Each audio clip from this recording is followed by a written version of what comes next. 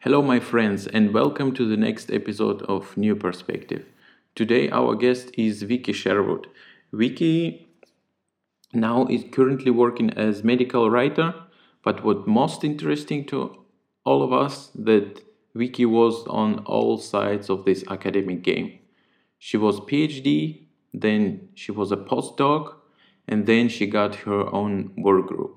So Vicky knows pretty well how things are working in academia and as well in industry. So let's jump right into it and hope you will enjoy it. Hello Vicky, thank you for coming. I must say your experience is very interesting. You was on both sides as academic side, industry, but as well in academia you was as a PhD, you was postdoc and you was lecturer with your own work group.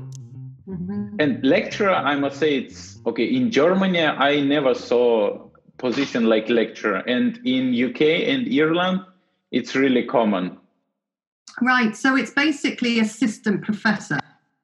You could then become senior lecturer, which would be like, I'm trying to think, it would go assistant, associate, and then full professor, right? Okay. In the States. So it would be like assistant professor, and then a senior lecturer would be an associate professor, and then there would be the full professor. But I think they're changing that now because it's confusing, calling it one thing one place and one thing another. Nobody really knows at what level you're at and how analogous that is to their position. So I think I've seen now, like the University of Nottingham, which is one of the universities in the UK, they've started changing to assistant and associate professor. They've changed the name from lecturer from senior lecturer. I think they're trying to align that a bit better, because otherwise we don't know in different countries what people are doing, right?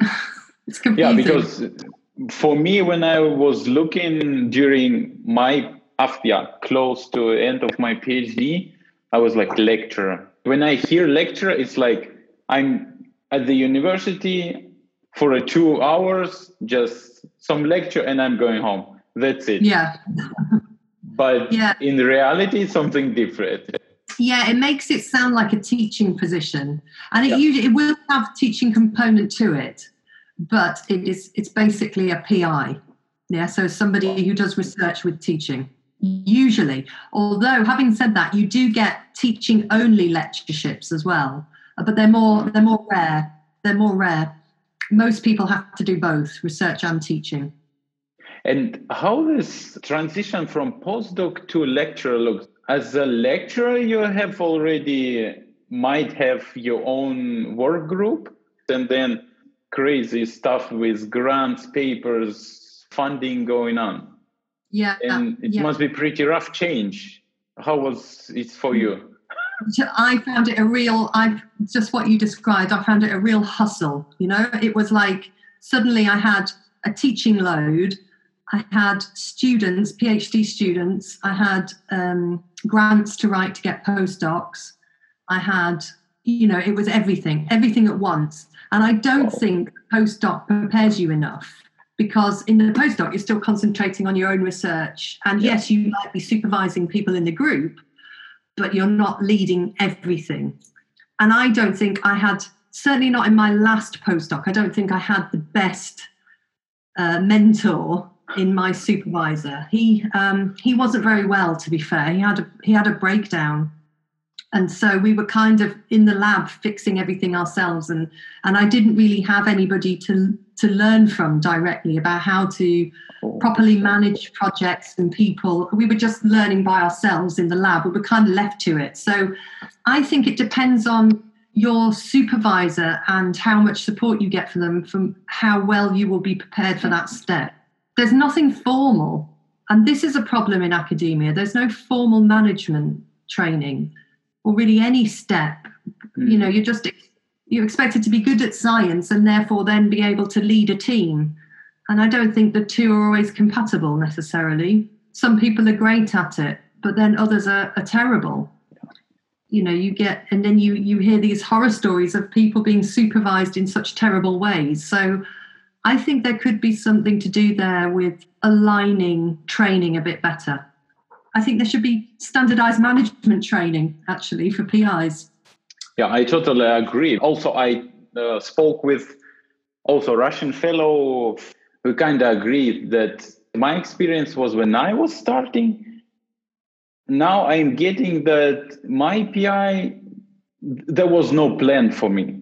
At this point, first 3 months, you should do this, you should do that. Not even some kind, there was nothing. I think that is problem in academia in general.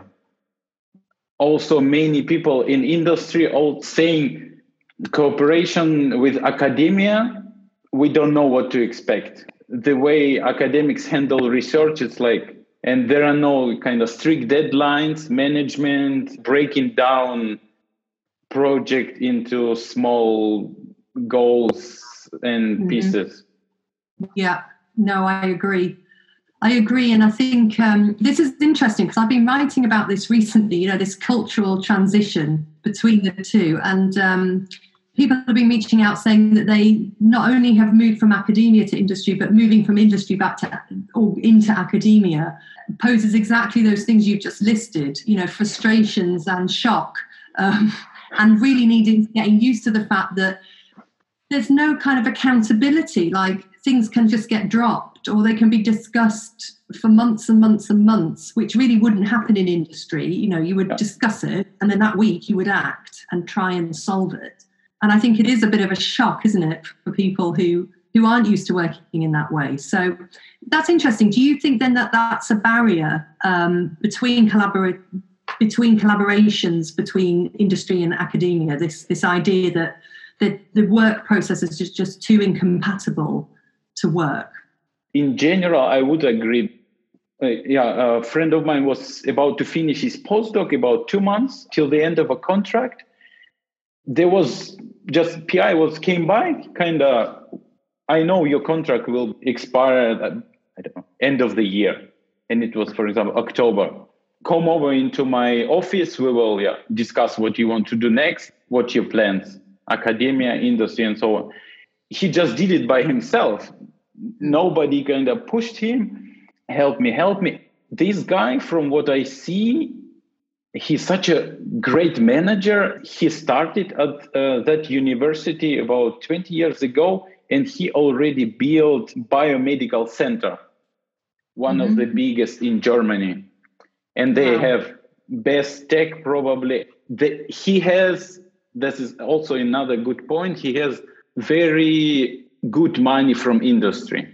Okay, yeah. This is another reason. When both friends of mine were working at him, they were working at in organic chemistry, total synthesis. Both these drugs, when at the end they should be tested, but it was already planned. Maybe it will take 3 years, 4 years, but it was already planned. Like this postdoc, 1 year he must do this piece. This PhD, 3-4 years, this is his part. About postdoc, I wanted to ask, I was working as a PhD. I got this 50% salary it was kind of okay salary, and everything is paid. So medical insurance, social insurance, and I got pretty okay money to live by myself. And how it looks like in Ireland.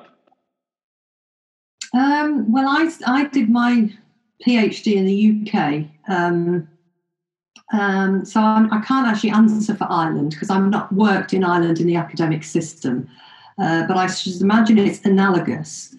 So in the UK, then, a PhD is viewed as a studentship or like a training, and you're given a stipend, which is part of the grant, but it's tax-free, so it's non-taxable. It's not like working earnings, but sometimes it can be quite lucrative in a way that, if you were working in a job, by the time, an entry-level job, so if you'd come out of university and you've got a graduate-level job and you were taxed, it would be an analogous kind of wage, I think. When I did it, it was a very, very small stipend. But I saw more recently, that probably tripled in size, the living wages of a PhD student for some programs. There is, it does vary. And some students are, self-funded. So I don't know where they're getting the money from there, but it must be so extortionate. Yeah. And then postdocs are funded by grants, so usually soft money from the central government or from other funding agencies like charities, etc. And they will be for a fixed amount of time that the PI will apply for the money and got money in. So maybe 2 or 3 years. Some of them, I have seen 4-year postdocs, but that's probably about the best you're going to get. I've seen some as short as 6 months, which is just tiny contract. You can't do anything in 6 months, right? But it's usually like to fill in if somebody's left or gone on maternity leave or something like that, and you've got a small pot of money left, you need somebody just for a short amount of time. So if you're going to be a postdoc in the UK, and I assume it's the same in Germany, you're going to be on a short contract, of a few years, and then have to either apply for money or try and find something else. And there are schemes available as well where you can apply for money for yourself as a postdoc, but you do need a sponsoring PI. So that looks good on a CV if you're going for academic positions, because it shows you can get money in. You can write a grant and get money in yourself to pay for your own salary, and universities love that. So they're really the main options. Interestingly, I did a postdoc in Sweden, and the system is slightly different there. So in Sweden, I believe Denmark is the same. PhD student is employed and pays taxes and gets benefits, whereas postdocs aren't, and they get a stipend. So it seems to be reversed and switched. Interesting. Which I've never seen in countries outside of Scandinavia. So I don't know why they've got that system there, but it does suggest that there are different structures depending on where you are in the world, right? Yeah. In Germany, it's kind of half-half. Yeah, many postdocs are also on grants, but sometimes they kind of also, postdoc, assistant professor, something like this. Right.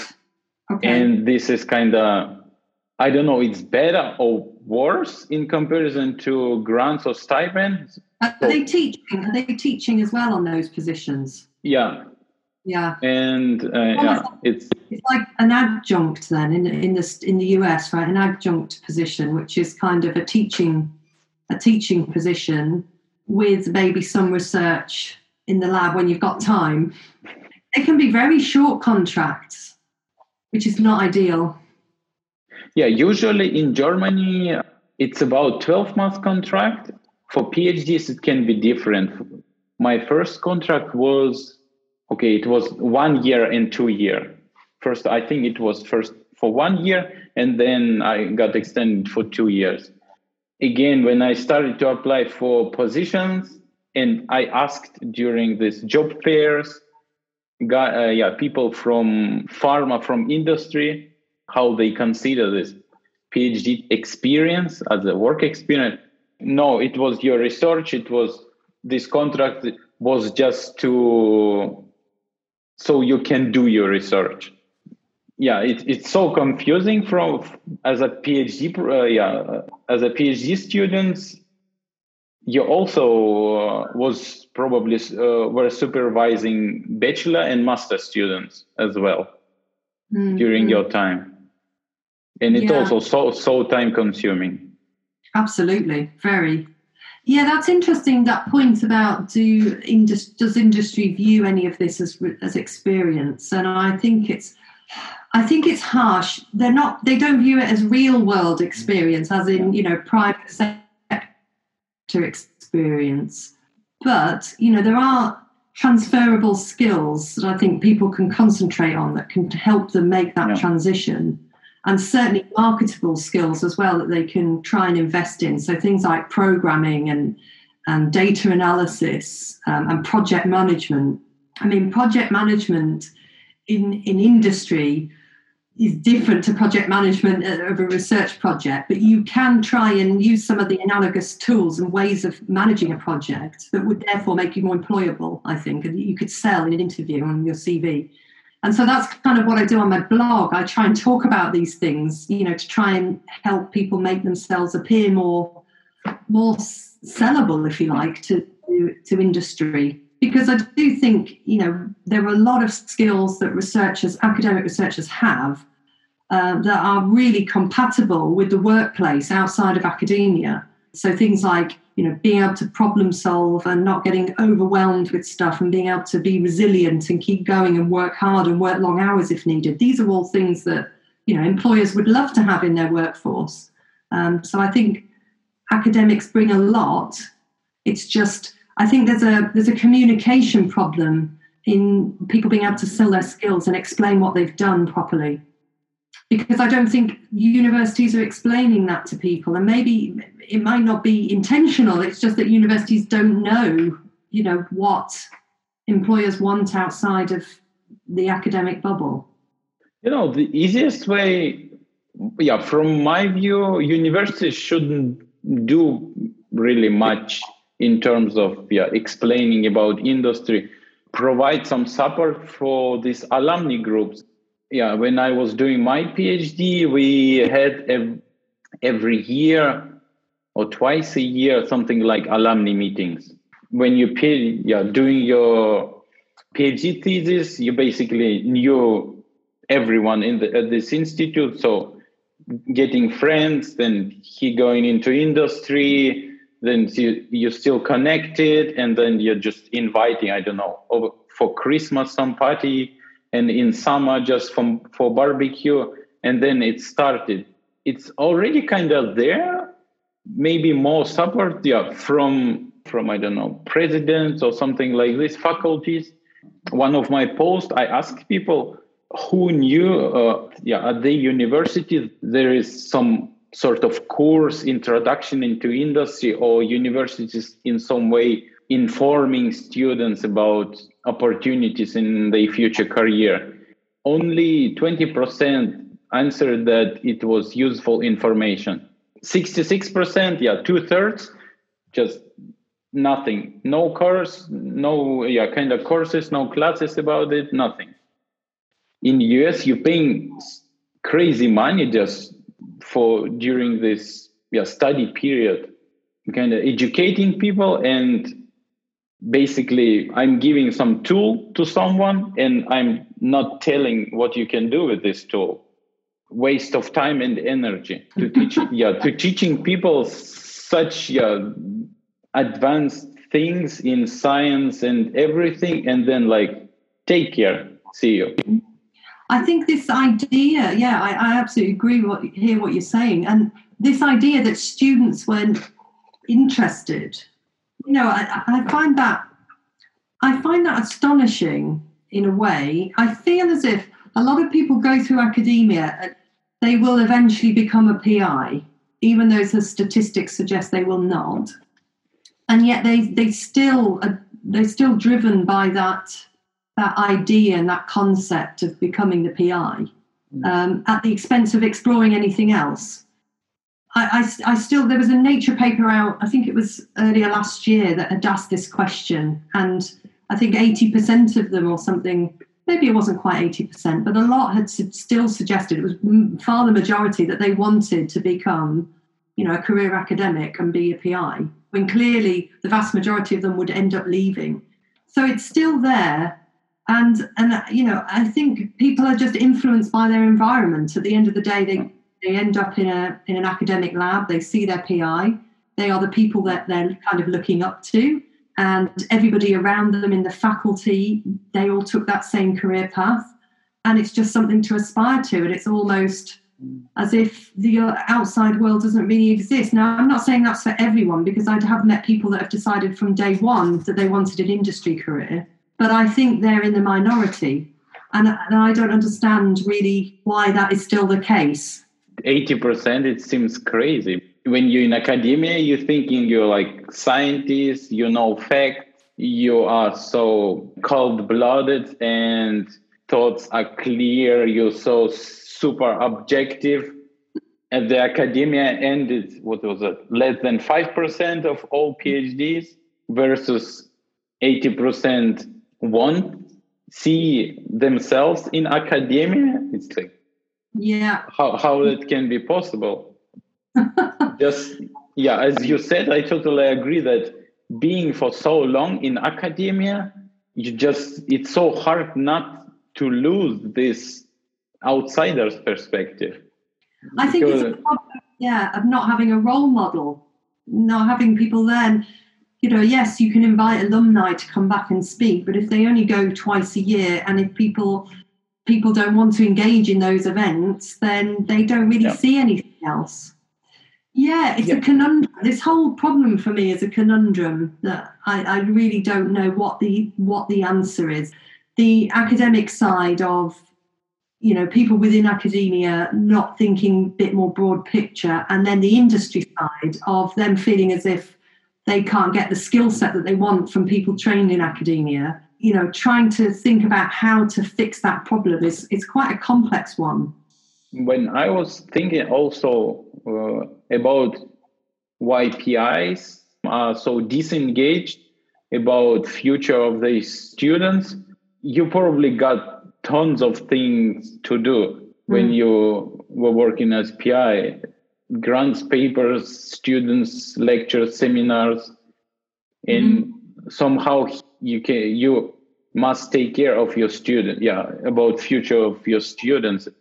For you to survive as PI, it's secondary thing. Papers and grants, it's holy grail. I would love to. Did you had an opportunity to get something like, I don't know, secretary or someone who can help you with grants writing and all this kind of routine stuff?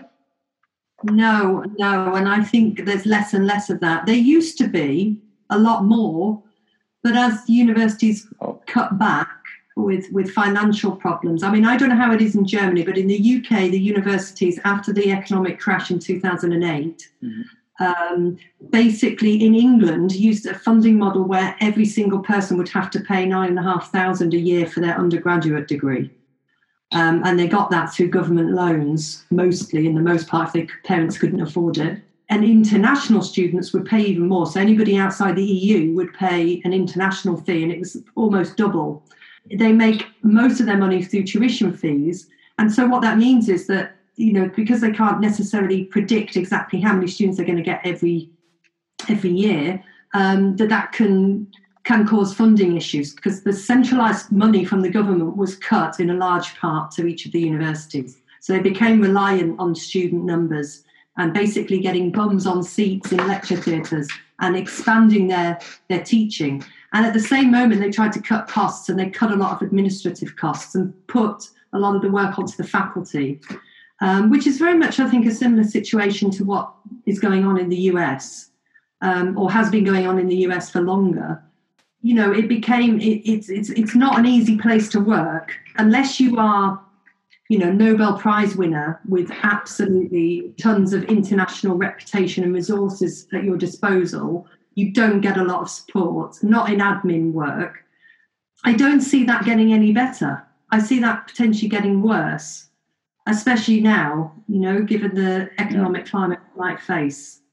And the fact that the universities aren't going to be getting the number of students in internationally because people don't want to travel, at least for this year, that I know the international student numbers were down, and also there's a more global thing going on, which is, people are starting to evaluate, at least in the US, whether or not their education is worth it. So do you want to be paying hundreds of thousands of dollars potentially on doing a huge, expansive education at a really expensive university, when actually maybe you can learn what you need outside? So, through online tools. And I think computer science is an interesting one, because eventually, will academia be the only place that people are trained? And I actually suspect not.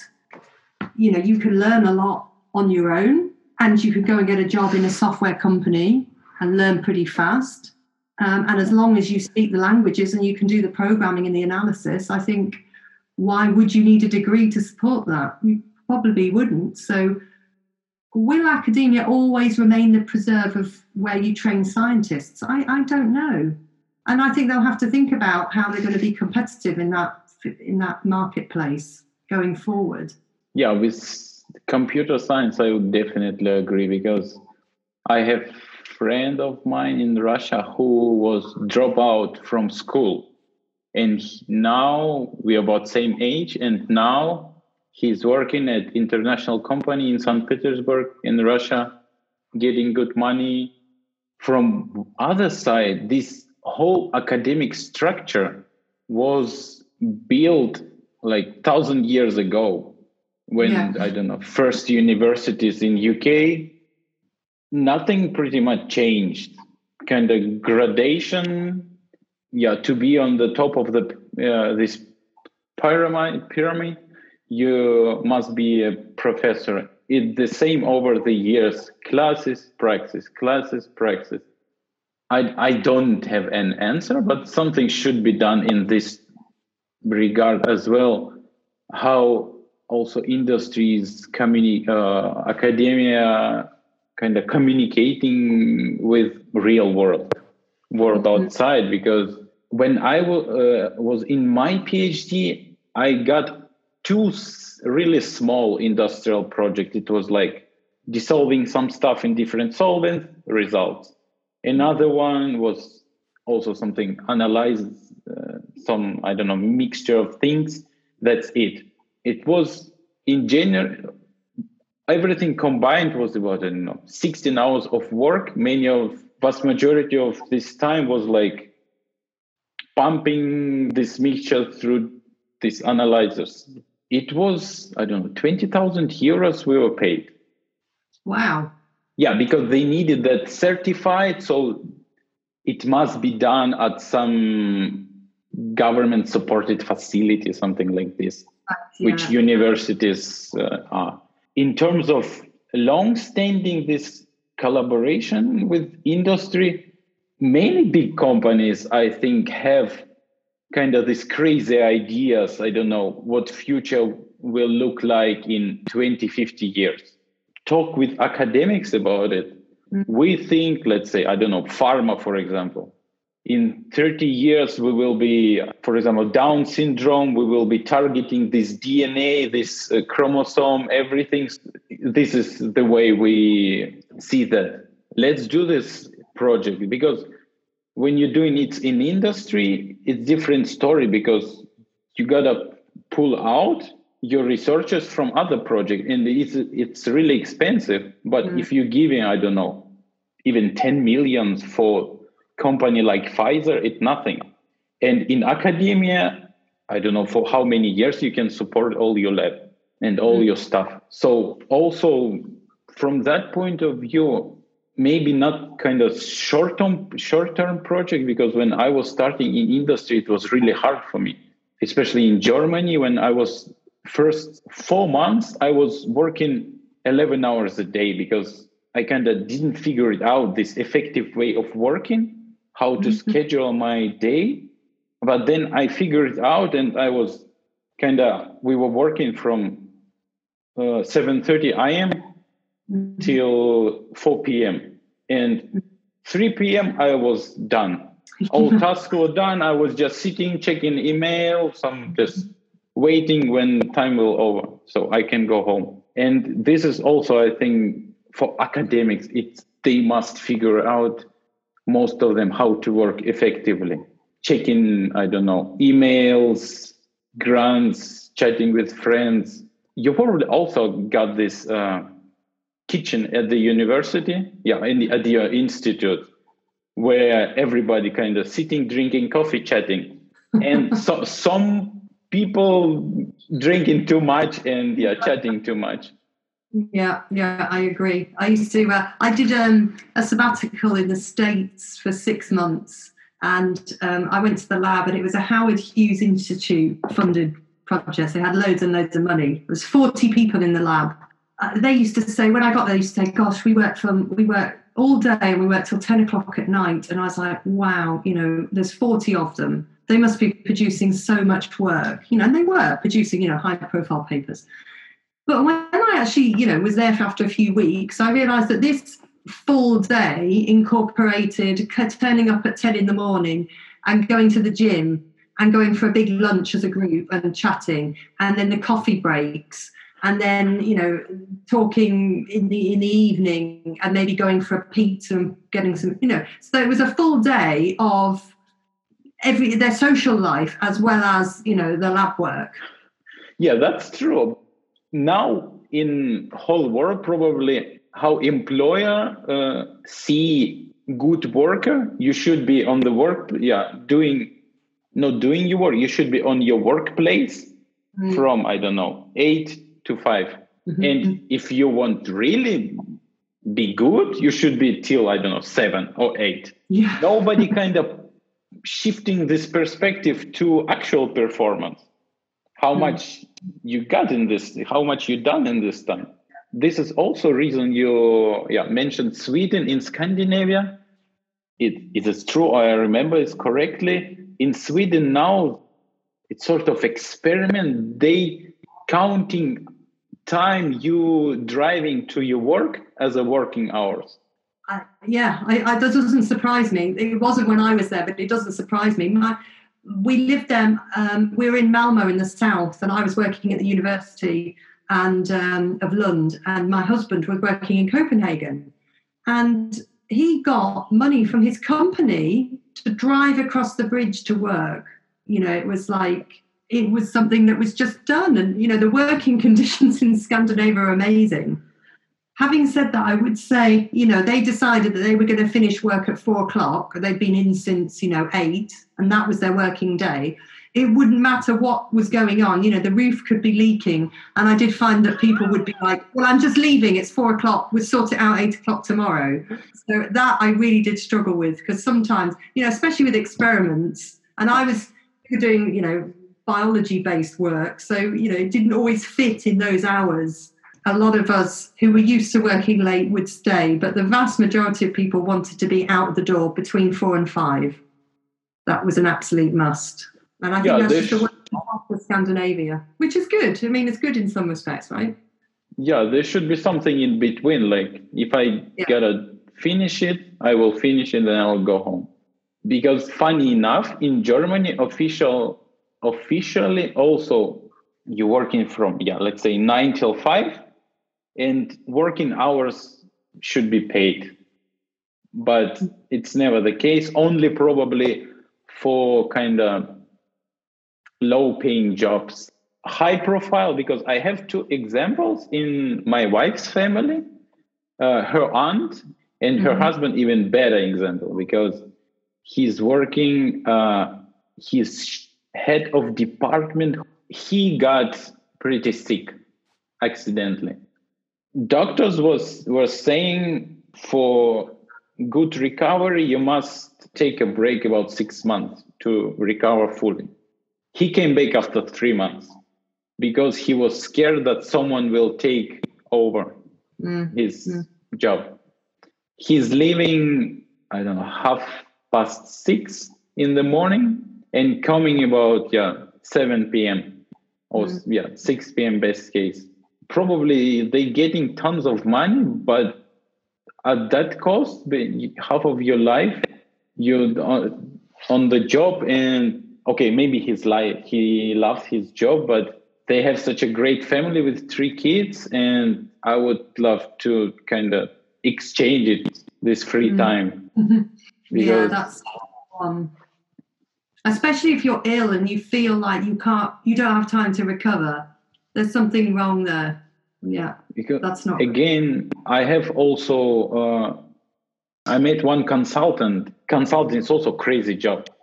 You're always at the clients, you're not home. He told me that many consultants, they refusing getting next step on this career ladder just because it will be too much for them in terms of kind of sacrificing the private life. Yeah, it's hard, isn't it? I think corporate culture is really demanding more and more of our time because, you know, with the advent of smartphones, my husband's job, he runs operations here in Ireland, and he goes out at 6 a.m. He's back around 7 at night because the operation runs. It's a 24-hour operation, you know, delivering. And it just seems that as the years go on, he's not only working those hours, but now, more and more things, people ringing all hours, texts coming in, this has broken down, that's happened. It just seems to be on the job all the time, It's crazy. Yeah, I don't know where it will end. And yet, then you have a contract that says, you're allowed this many hours off, this many days off a year. And, these are your working hours, which are totally irrelevant, the working hours. Yeah. But the days off, you have to absolutely keep to it. So it doesn't seem imbalanced, does it? There's true. It's all weighted in favor of the employer. I don't know. I heard at Netflix, they don't have these allotted hours anymore, these allotted days a year. Yes. They say that you can just, when you need a break, just say you need a break and you take it. And I don't know how that works for employees, because I don't know anybody who works at Netflix, whether they actually take their holidays or not. Or I heard story here from one company that they increased vacation days off for employees can take, and it was pretty substantial increase from 29 to 30 something, about 1 week. Mm-hmm. They saw actually that performance increases, because in Germany you kind of I'm a bit sick, I'm going to a doctor, and he's like, okay, 3 days off, I'm 3 days off, see you. Yeah. So it was unplanned, so someone must finish your job. So it was bit of kind of chaotic in this term. When they increased, people kind of felt at first probably more appreciated, and they got more this time to spend outside of work. As far as I believe, they claim that they got some increase in performance. Yes, you can increase productivity by giving people, more time to recuperate, I guess. Yeah. Yeah. And how things is how you decided to go as a freelancer? You were saying why did I decide to go as a freelancer? And then I missed the next. It should be like pretty much cold shower. It's again such a switch from one environment into completely different environment, where you must network and reach out. It wasn't a choice that I made as a career choice specifically. It was because I was working in London, and my husband was working in London, and then he got this job over in Dublin with the same company, but they needed help over here. So we've come over to Dublin, and it just so happens that the work that I do in medical communications can easily be freelance if you want it to be, because I was doing a lot of remote working long before the pandemic and the lockdown. I was doing remote working anyway, so I didn't have to go into London every single day because we were living outside. It's just how medical communications is. It's a very flexible work environment, and lots of people can work remotely. Either they choose to do it because the money can be better, although there's the risk of not getting something, and having a gap, or they do it for a few months or a couple of years just to fill in while life circumstances change, and then they'll go back and get a job. So it's very flexible from that respect. So I decided when we came here, I could look, for other medical writing job here in Ireland, or I could just freelance for a bit and build a network and get to know people. I already have contacts in London. I've been able to secure a little bit of freelancing work anyway. So I figured out I'd do that. It wasn't necessarily a conscious decision to do that, but rather something that I just needed to do, or, it was to fit in for the time being. And we'll see how it goes, because at the minute I'm really enjoying it. I'm getting different types of projects. I can pick and choose the projects. It's very flexible. The pay is pretty good. So we'll see. I'll see where it goes. But, I'm the sort of person that quite enjoys working in a team. That's the one thing about freelancing. It's a little bit too, I talk to the team that I'm working with on the projects that I'm working with at any particular time, but it's not the same as being embedded in a work team. I don't think I'm the sort of personality it would fit forever. For now, for what I need right now, it's perfect. Yeah, now it's pretty tough with jobs. with your background, I think it's really good choice. I don't think I could do it forever. I think I can do it for a while. But I just feel like I'm the sort of person that likes to bounce ideas off people. And that's what I miss when I'm doing this freelancing work. Yes. I love also kind of this bounce ideas. But again, sometimes it's pretty intense, this discussion. And for some reason, vast majority of people, when you're getting a bit kind of more intense in this discussion, they consider this conflict as a bad thing. I don't know why. Yeah, you mean if you're discussing something and you disagree on something? Is that and it getting kind of like. I guess it depends what you're discussing, right? But sometimes you think this would be a good way to do something, and someone comes up with a completely left field suggestion. You think, wow, I hadn't thought of it that way. Yeah. And initially you might think, oh, that'll never work. But then maybe a couple of days later, you've thought over it in your brain, and you think, actually, there are aspects of that could work. And, and then you can improve, what you're doing. Whereas I think when you're freelancing and you don't have that, you only have your own ideas and you only got one doing something. So you can't incorporate loads of other ideas. You can if you're very strategic and you're networked and you're talking to loads of people and you're going to meetups and chatting ideas but it's not the same. It's not the same as being, having people around you or just click away on Skype to ask somebody something. I like that. I like that ability to have somebody else say, no, I think you should do it this way, or have you thought about this? That I do miss that, because I feel like that adds something to my ability to get better at stuff. As a freelancer, you're pretty much responsible for yourself. But when you're employed, it's already what you have to do, and when you must do things, it's already planned. Did you thought about it? Yeah, I don't think freelancing gives you it gives you flexibility, but you still absolutely have the deadlines. They're your clients, right? And anything, you don't have other team members that you can suddenly rely upon if something's taking longer than you expected or that you agreed with your original scope of the project. So you can be more discerning about how many projects you take on and when, but still, your time is not your own. The only way, I think, to be completely, you're still renting out your time, if you like, for a wage, even when you're freelancing. I think the only way to be completely flexible is to be really an entrepreneur and really set up your own company and your own way of working. But even then, you've got flexibility, but you've got less time because there's so much more. I don't know. I think there's advantages and disadvantages of all three different ways of working. I think people just have to find the right one that works for them, and maybe they've got to try all three. A bit of setting up their own company, being an employee, and freelancing to find out what they want. But yeah, I think, freelancing, it's certainly, I can't say it's not flexible. It is, because, I can turn away projects if I don't have time, or if I want to take time off, I can block out weeks when I want and choose the types of projects I would like to take on. Whereas when you're an employee, you've got to do the projects that come in, right? And that are on the books to complete. So in that respect, it is a little bit more flexible.